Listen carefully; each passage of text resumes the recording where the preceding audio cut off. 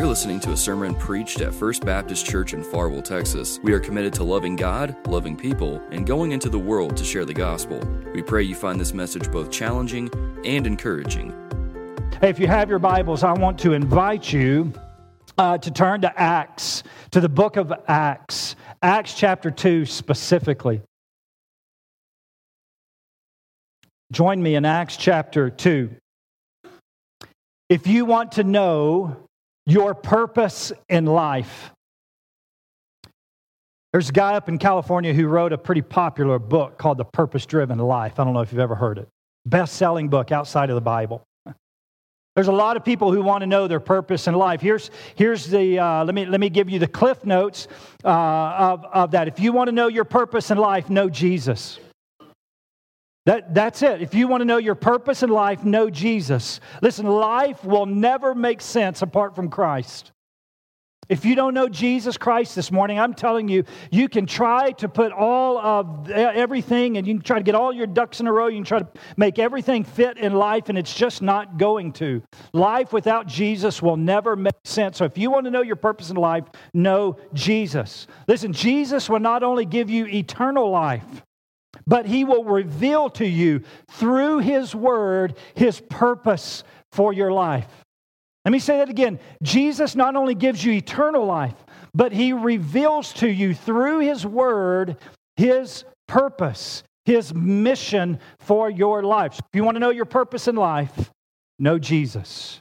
Get into His Word, and He will reveal to you His purpose for your life. Over the last couple of weeks, we've been diving into Acts, and we've had this theme: His Word, His power, His church sends us on our mission.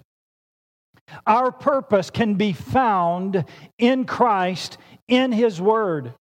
Our purpose in our life is empowered by Jesus Christ through the indwelling of the Holy Spirit, which we're going to look at this morning. And the church, the local body, this body of believers, the local outpost of the greater church is the training center, is the equipping center to send you on your mission. His Word, His power, His church sends us on our mission. The book of Acts shows us that we're not traveling on our mission in uncharted territories. That's great news, right? No one wants to go where no one else has been. That's always kind of a scary place. But listen, the book of Acts shows us that we're not traveling in uncharted territory. We're certainly not trusting in an unproven method. That's what the book of Acts is showing us. It's a powerful historical book of the birth of the church, of the explosion of Christianity. We're not doing something that has been unproven. Listen, Christians have had a successful history of making the gospel known, of making the good news of Jesus Christ known and accepted for the past 2,000 years. And really, you can go back all the way to the very beginning of time. No other organization, no other religion has lasted as long and has had the success as Christianity has. So let's join our brothers and sisters who've gone before us and have been used by God by making Jesus Christ known. Let's join them. Acts chapter 2 introduces us to the outpouring of the Holy Spirit. Look there, if you will.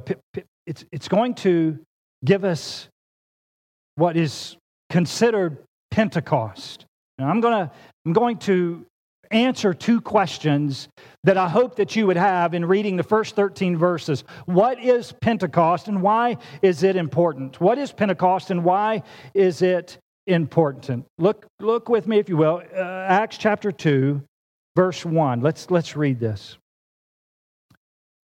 When the day of Pentecost had arrived, remember Luke, the gospel writer of the Gospel of Luke, he also pens Acts. This is kind of his second book. It is his second book, and he gives us the timeline. It's during Pentecost. It's When the day of Pentecost had arrived, he's speaking specifically of the disciples and more than likely even the others who were in that upper room. The scripture, chapter 1, verse 15 tells us there's about 120 total in the room. This is who Luke is talking about in the first 4 verses primarily is these 120 people. When the day of Pentecost had arrived, they were all together in one place. We believe that to be more than likely the upper room where Jesus had told them to go. They'd been hiding out there, if you will, praying. We know that for sure, that they had spent all of their time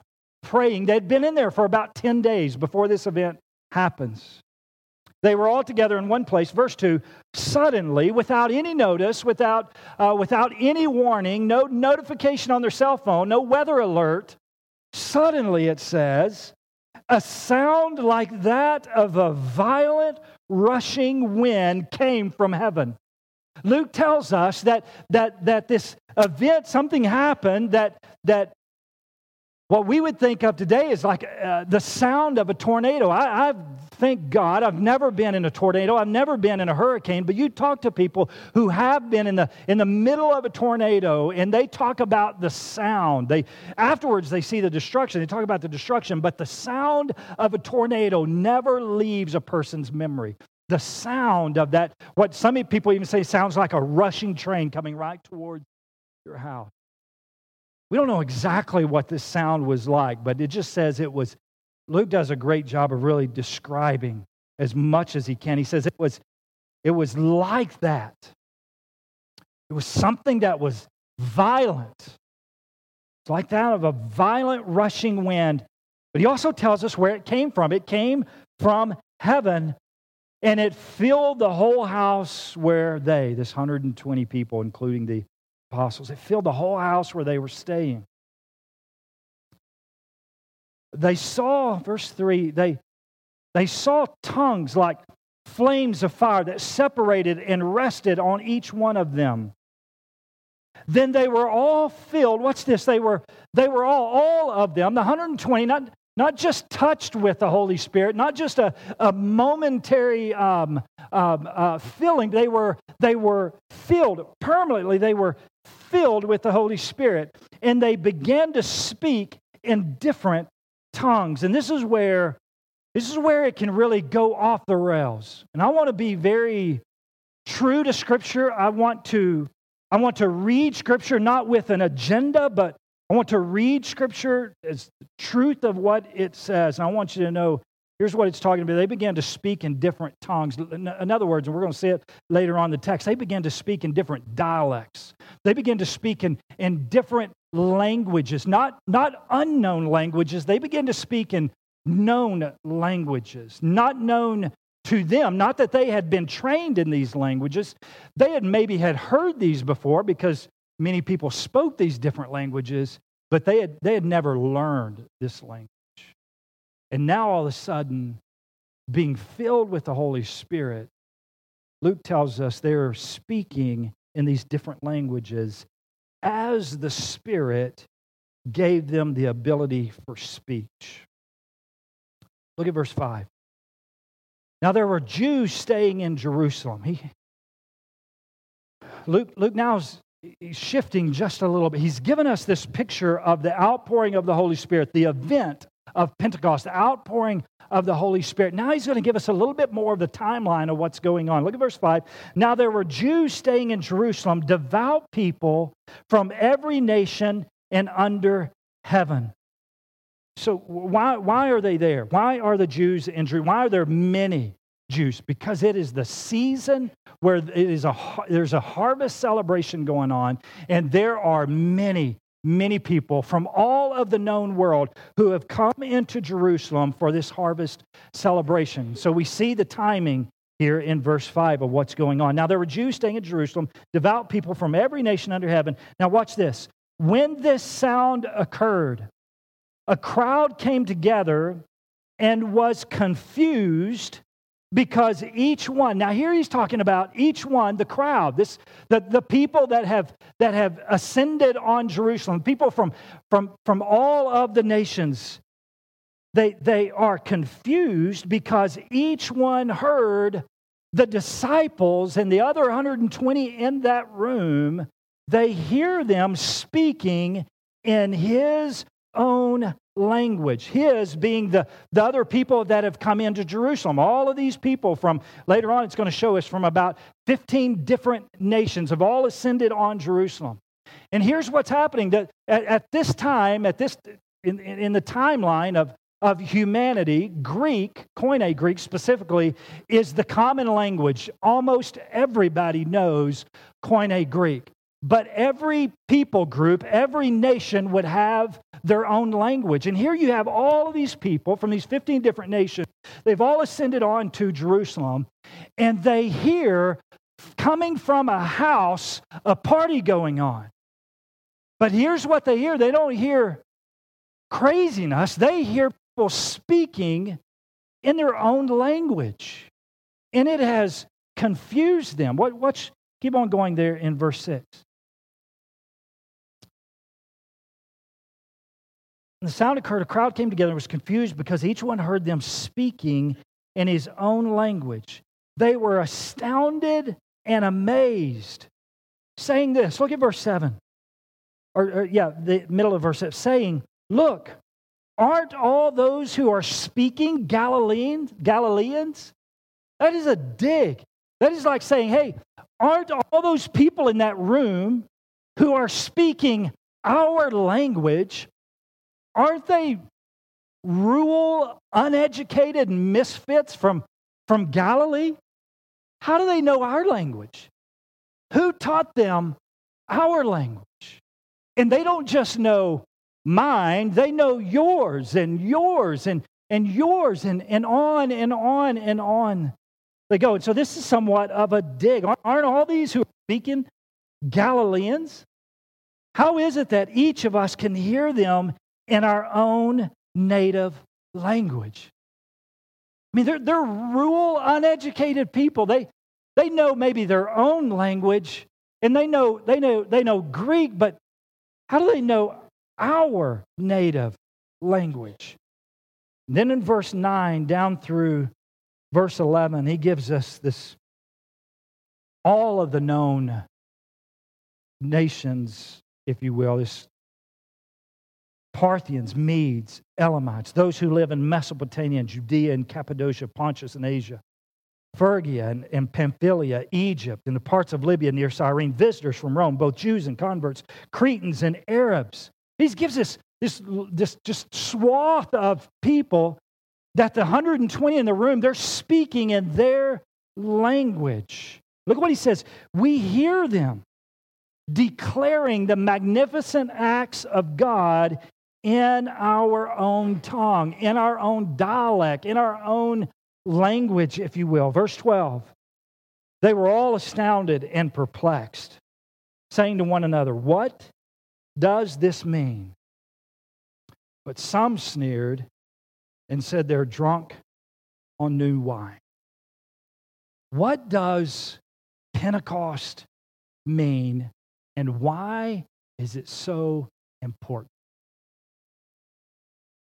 Peter, in the rest of the chapter, does a phenomenal job. He explains what has just taken place. And God willing, we're going to look at that sermon. He preaches an incredible sermon in the rest of the chapter. God willing, we'll look at that. But I wanted to take just a little bit different of a route this morning and define what Pentecost is. And then why is it so important? Because here's what's different. In the context of when this is written, they had never had the outpouring of the Holy Spirit stay on anyone. The Holy Spirit would come and He would give somebody a word and then He would leave. Here was the Holy Spirit being poured out on people and staying on people. This was something completely new. For us, if you're a Christian here today, there has never been a moment where the Holy Spirit would come and go. The Holy Spirit comes and falls on a person the moment they accept Jesus Christ and stays. And so I want us to take just a little bit different route. What is Pentecost and why is it important? The first thing I want you to see is this. Pentecost is the fulfillment of the promise Jesus made of the coming Holy Spirit. I want you to know that God is a promise maker and He is a promise keeper. This is great news for us. That Jesus made the promise that He was going to send an advocate. He was going to send a counselor for us. And here we see the fulfillment of that. I want you to look at a couple of different scriptures. Write these down in your notes somewhere in the margin of your Bible. I'm going to have these on the screen. I'm going to go through them for the sake of time. I'm going to go through them rather quickly. I just want you to see over and over. There's 4 different promises here. John chapter 5. John chapter 14, verses 16. And I will ask the Father, this is Jesus speaking, and I will ask the Father, and He will give you another counselor to be with you forever. Here's Jesus talking to His apostles, and He has told them He is about to leave them. Don't let your hearts be troubled. You believe in God, believe also in me. He is telling them that I am about to go from you, but when I go, I will send you a counselor who will be with you forever. Pentecost is the fulfillment of that promise. Look at John chapter 14, verse 26. Jesus goes on to instruct the apostles. But the counselor, who is that? The Holy Spirit, whom the Father will send in my name, will teach you all things and remind you of everything I have told you. Here's Jesus again making a promise. And in Acts chapter 2, we see the fulfillment of that promise. Listen, Jesus can be trusted. God's word can be trusted. His mission for our life can be trusted. John chapter 15, verse 26.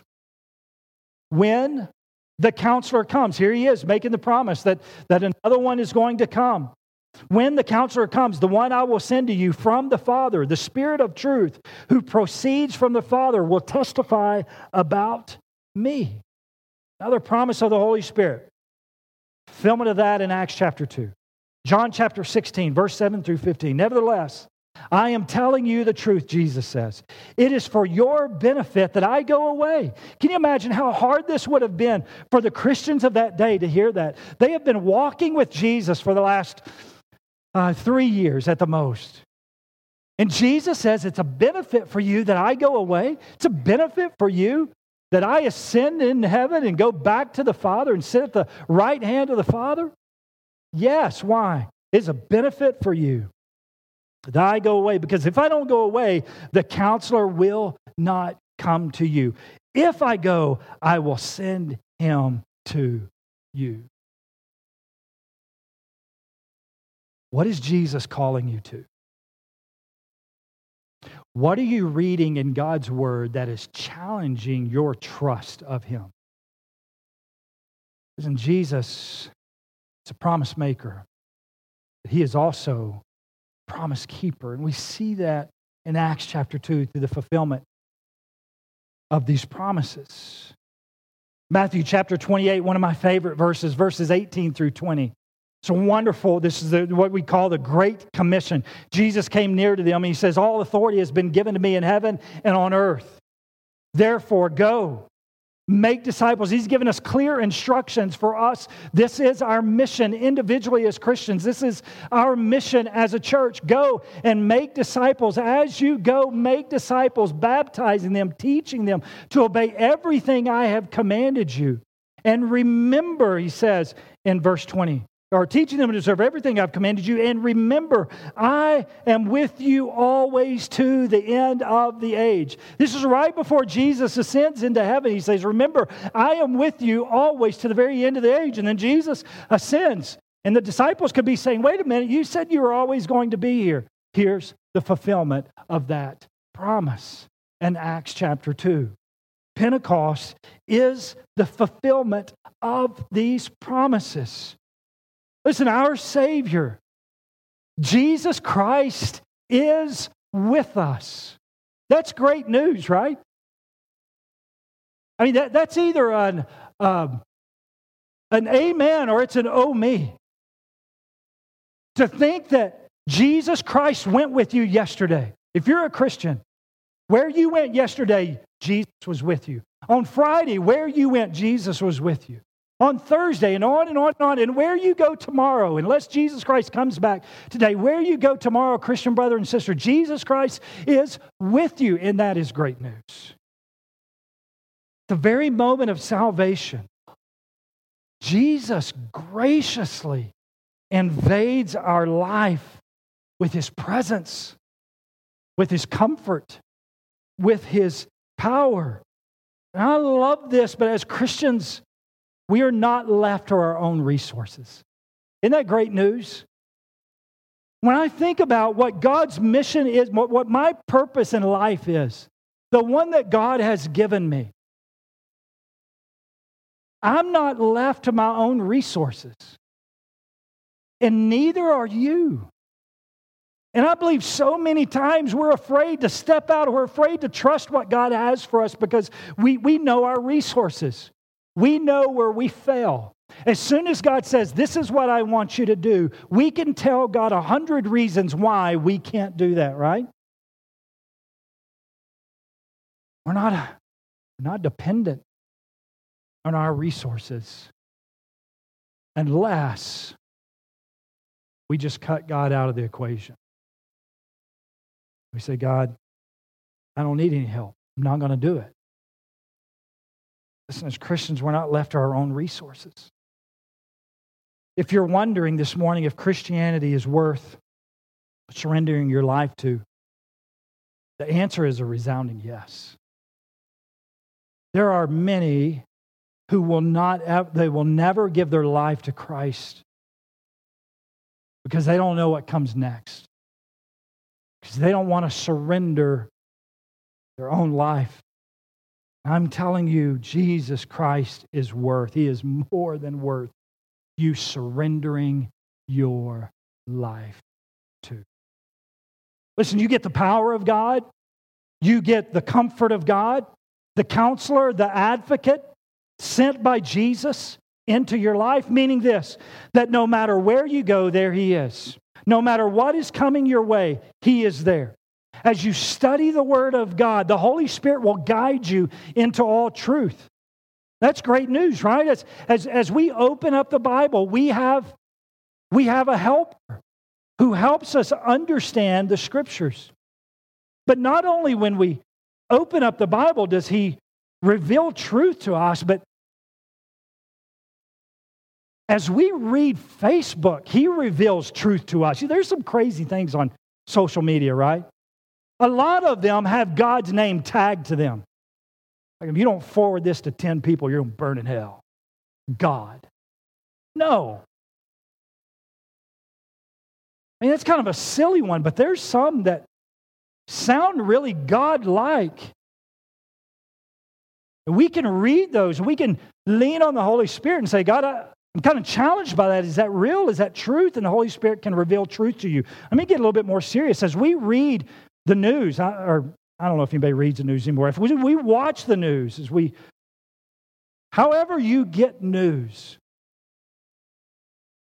it's hard to trust what is truth anymore, right?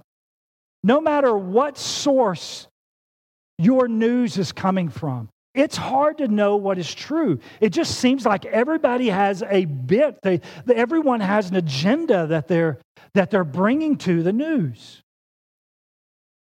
As we watch the news, as we listen to the news, however we get our news, the Holy Spirit can reveal to us the truth of what we are reading. Listen, Satan is the father of lies, right? Satan is the father of lies, and he loves to use pop culture to promote his lies. And a life surrendered to the lordship of Jesus Christ and the leadership of the Holy Spirit corrects the wrong thinking about yourself that Satan wants to promote. He corrects the lies that are coming our way when we surrender to the lordship of Jesus Christ and to the leading of the Holy Spirit. The Holy Spirit corrects the wrong attitudes that our culture says that we should have that seem to be coming at us from every single angle. The Holy Spirit leads us into what is true. In Acts chapter 2 is the powerful historical account of the Holy Spirit permanently entering the world through God's children. Oh, listen, this is such great news that we cannot miss. We cannot miss this. It is the fulfillment of the promise of the Holy Spirit. Second thing I want you to see is this: Pentecost is the harvest celebration of Jesus' death, burial, and resurrection. What do I mean by that? I'm going to explain that. Pentecost is the harvest celebration of Jesus' death, burial, and resurrection. Look again, Acts chapter 2, verse 1. It says this: when the day of Pentecost had arrived, they were all together. The timing of the coming of the Holy Spirit is remarkable, and it shouldn't be missed. Pentecost happens at one of the most attended harvest celebrations. There were many harvest celebrations in the Jewish calendar, but Pentecost, this harvest celebration was because of the timing of the year, because of what it meant, was the most attended. We understand harvest, right? You take a dead seed, you put it in the ground, you water it, you wait, and after a season of time, that seed begins to sprout and reproduce itself. And after another little bit of season of time, you harvest the fruit from that seed. Pentecost, which is simply a word meaning 50, which was 50 days after the first Sunday of Passover, is where it gets its name, was a time when many Jews would be in Jerusalem celebrating this harvest celebration, giving to God of the first fruits. Now watch this. Here's what they're doing. They're taking from the first fruits of their crop, they're traveling to Jerusalem, and they're going to present these as an offering to God. When the Holy Spirit was poured out on the believers, the event that we're reading in our text this morning, which was 50 days after the first Passover Sunday, Peter preaches a powerful message. You can read it in the rest of the chapter. Peter preaches a powerful message, and it says that around 3,000 people gave their life to Christ. Listen, Pentecost happens 50 days during this harvest celebration, and 3,000 people come to faith in Jesus Christ. And I believe it is God saying, this is my first fruits. Jesus was in the ground. He died and he was placed in the ground, and he came out of the ground. I've poured out the Holy Spirit on my people, and here are the first fruits, these 3,000 people who have given their life to Christ.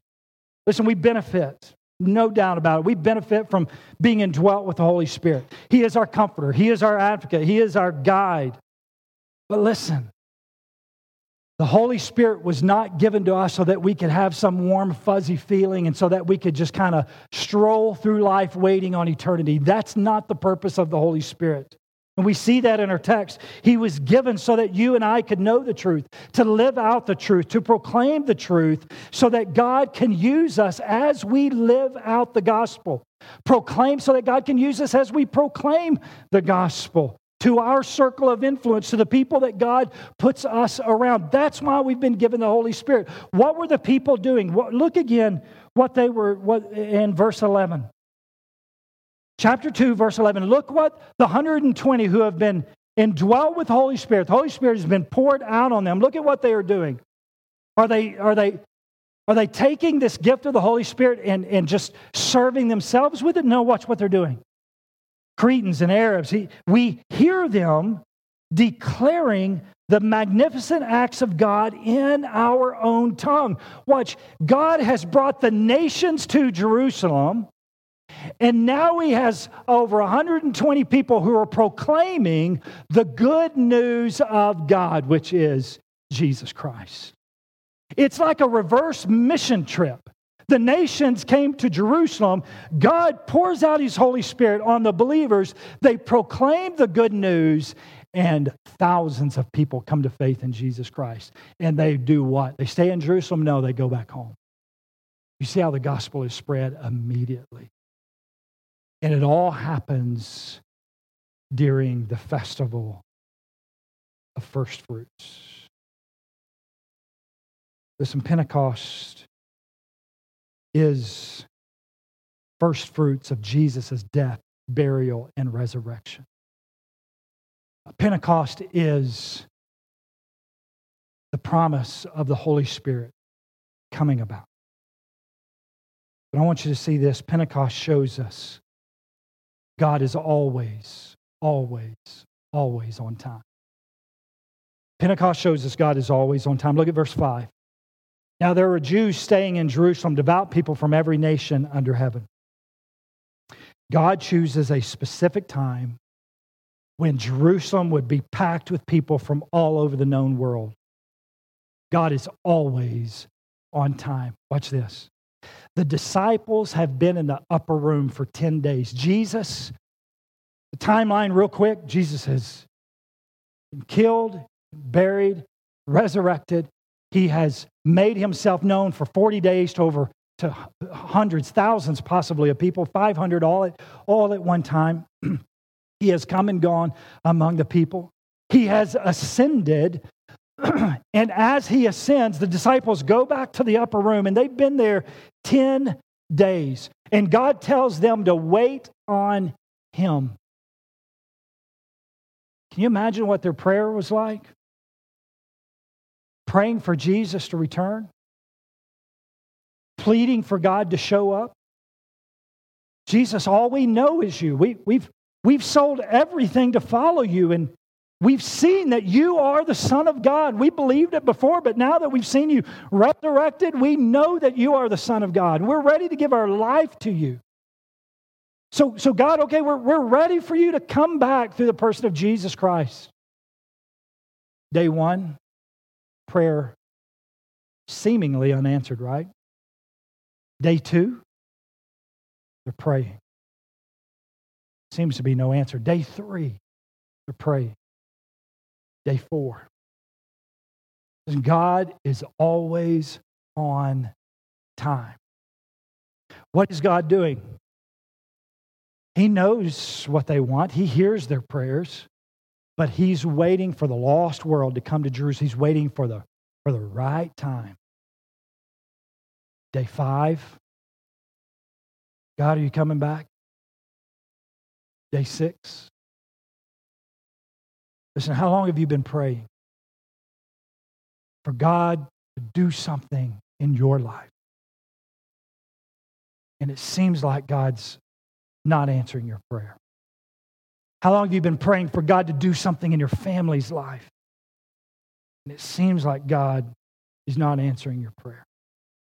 Days, weeks, months, maybe years. Maybe you're on year 20 of praying, faithfully praying and asking God to move in your life or in a family member's life. It doesn't seem like God is answering your prayer. Don't quit. God is always on time.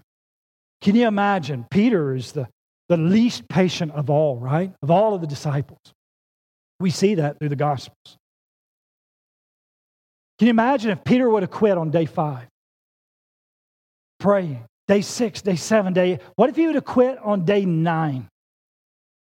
He would have missed being able to preach this message about the truth of Pentecost and seeing over 3,000 people come to faith in Jesus Christ in that one moment. Oh, listen, don't quit. God is always on time. Listen, there is nothing happening in your life now. There is nothing happening in your life from the past, nothing that will happen to your life in the future that you cannot overcome with the leadership of the Holy Spirit. Nothing. And that's a pretty bold statement to say. And so here's why I can say that. Because Scripture points that out. Scripture proves that, and I trust Scripture. How can I trust Scripture? Because Jesus is a promise maker, and He is a promise keeper. That's why it's so important for us to not lose sight of the promises that Jesus made and the fulfillment of those promises at Pentecost. The question is this: will you submit to the leadership of the Holy Spirit in your own life? Will you submit to the leadership of the Holy Spirit? What does that look like? What does it look like to submit to the leadership of the Holy Spirit in my life? Let me give you two words. First is this: trust. The second is surrender. What does it mean to trust? Daily, sometimes moment by moment, trusting the leadership of the Holy Spirit over, watch this, over the desires of my flesh. I don't know about you. I don't know about your fleshly desires, but I have many of them. And oftentimes they aren't in line with what the Holy Spirit has for me. They aren't in line with what God's purpose and what God's plan for me is. But as I trust, moment by moment, day by day, trusting in the leadership of the Holy Spirit over my own selfish, sinful desires, I begin to walk empowered in the mission that God has for me. It will do the same thing for you. First is trust. Trust Him. Let me ask you, are you trusting God with your eternity? Have you placed your trust in God for your eternity? Saying this, that confidently knowing that the moment you die, you will spend eternity with God in heaven. If you answer yes to that, you're placing your eternity with God. If you can do that, which I believe is harder than trusting Him with your today. If you can trust Him with your eternity, try trusting Him with your today. Because listen, if He can't be trustworthy of today, He isn't trustworthy for eternity. I promise you. On the authority of the Word of God, God is trustworthy today, tomorrow, and for all eternity. So the first is this: trust. Second is surrender. Daily surrendering my agenda for God's greater plan for my life. Always asking God, is what I have planned for today line up with your plan for my life? God, does what I have planned for this month line up with what you have planned for me this month? With what I have planned for my life, does it line up with your plan for my life? Let me press in on this just a moment. Christian parent, what if your plan for your children doesn't line up with God's plan for your children?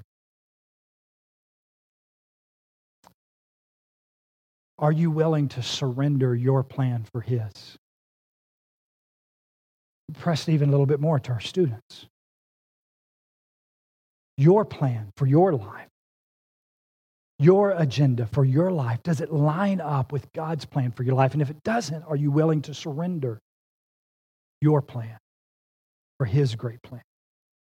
Are you willing to surrender your career, what you have in mind for your career, for what God has in mind for your career, for your marital status? Are you willing to surrender that for God's plan for your marital status? And on it goes. What about this, adults? Your retirement. Maybe some of you are getting really close to retirement and you're thinking about what you are going to do. Does it line up with God's plan for your retirement? And if it doesn't, are you willing to surrender to the perfect plan of the Holy Spirit for your retirement? So when we put it like that, it sounds silly. It sounds somewhat like foolish. Like I know, God, I know that you're the creator of the world and you know everything from beginning to end, but I kind of got this, all right? It sounds silly to say that, but that's what we're doing. So I'm asking you, will you submit to the leadership of the Holy Spirit? by trusting in Him, by surrendering to Him. Are you willing to surrender your agenda to His mission? Listen, when you submit to the Lordship of Jesus Christ and to the leadership of the Holy Spirit, listen, He gives you the ability to do what you never thought you could ever do. You surrender to the Lordship of Jesus Christ and you submit to the leadership of the Holy Spirit, He gives you the ability to do what you never, ever thought you could do. Listen, I just got back from India, and some of you know my eating habits. I know they're not the most healthy, but they're good, all right? And they don't line up with what they eat in India. One of the things that have kept me from doing international missions for so many years is food. I know that sounds really silly, right? Like there's lost people who need to hear the gospel, but I don't want to eat their food, so I'm not going to go. That's just the truth. Listen, I want to tell you, for 9 days, I ate things that I would never eat because I was empowered by the Holy Spirit, being able to do things that I would never normally be able to do. Now, I'm talking about not just because I just didn't like it. I'm talking about stuff I'm not even sure what it was. Right? I'm not sure where it came from. And it was kind of covered in rice. You remember when you were a little kid and your mom would give you something on your plate you didn't like and you'd put it in the mashed potatoes to kind of try to cover it up, to try to kind of kill some of the taste? That's what they do with rice. They give you I don't know how, like I'm not kidding you, like cut a basketball in half, set that on your plate, and that was rice, all right? And then all kinds of stuff inside of it with curry on top of it. Lots of curry. And you just pray. It brings a new meaning for praying for your meal. Like, God, you are good. Thank you for blessing this meal. Please help me live. I know it's a silly thing, but that's a big thing for me. And God allowed me to go to a different country to share the gospel, to encourage several pastors with the Word of God, and to be able to put food. It was a secondary issue. I'm telling you, it was a third, fourth, fifth issue. I got to be honest with you, I hadn't eaten rice since I come back. I probably won't. But here's just the point that I'm trying to make, is that a life surrendered to Jesus Christ, submitted to the leadership of the Holy Spirit equips you to do things that you would never, ever be able to do. And so here's these disciples, these 120 people. They don't know all of these different languages, but the Holy Spirit gives them the ability to speak a different language, to proclaim the good news of Jesus Christ, so that 3,000 people that later on that day would come to faith in Jesus Christ and go to the uttermost parts of the world and continue to spread the gospel. What a beautiful, beautiful story. I wrote this down in my notes. Let me close with this. God doesn't call the qualified, He qualifies the called. You've heard that before, right? God doesn't call the qualified, He qualifies the called. Listen, that doesn't mean you ignore instruction. That doesn't mean you ignore becoming disciplined in His Word and prayer and in the many other spiritual disciplines. It means you trust Him. That as He calls you, you trust Him to just say, yes, God, this is what you have called me to do. This is the career choice that you've called me to take on. This is the plan that you have for my children. This is the plan that you have for my retirement. I don't know how you're going to work it out, God, but I am trusting in you, and I'm submitting to the leadership of the Holy Spirit, and I'm going to walk every single day just continually submitting myself to the leadership of the Holy Spirit. And as you do, listen, God begins to equip you to be fruitful in the plan and the purpose and the mission that He has for you. Thank you for listening to this sermon. If you'd like more information about our church or have any questions regarding the sermon you just heard, we would love to hear from you. You can visit our website at www.fbcfarwell.org or send an email to info@fbcfarwell.org. You can also find us on Facebook and Twitter by searching FBC Farwell. It is our prayer that the sermon you listened to was equally challenging and edifying to your walk with Christ. Thank you again for listening, and have a blessed week.